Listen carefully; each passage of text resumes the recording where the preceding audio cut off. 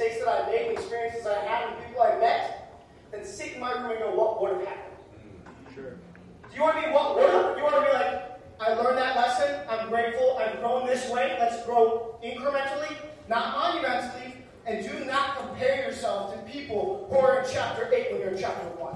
Who you should be comparing yourself to is yourself in 10 years. Yeah. In 10 years, do you want to be like, thank you, Dylan? Or you want to be like, what the heck were you doing?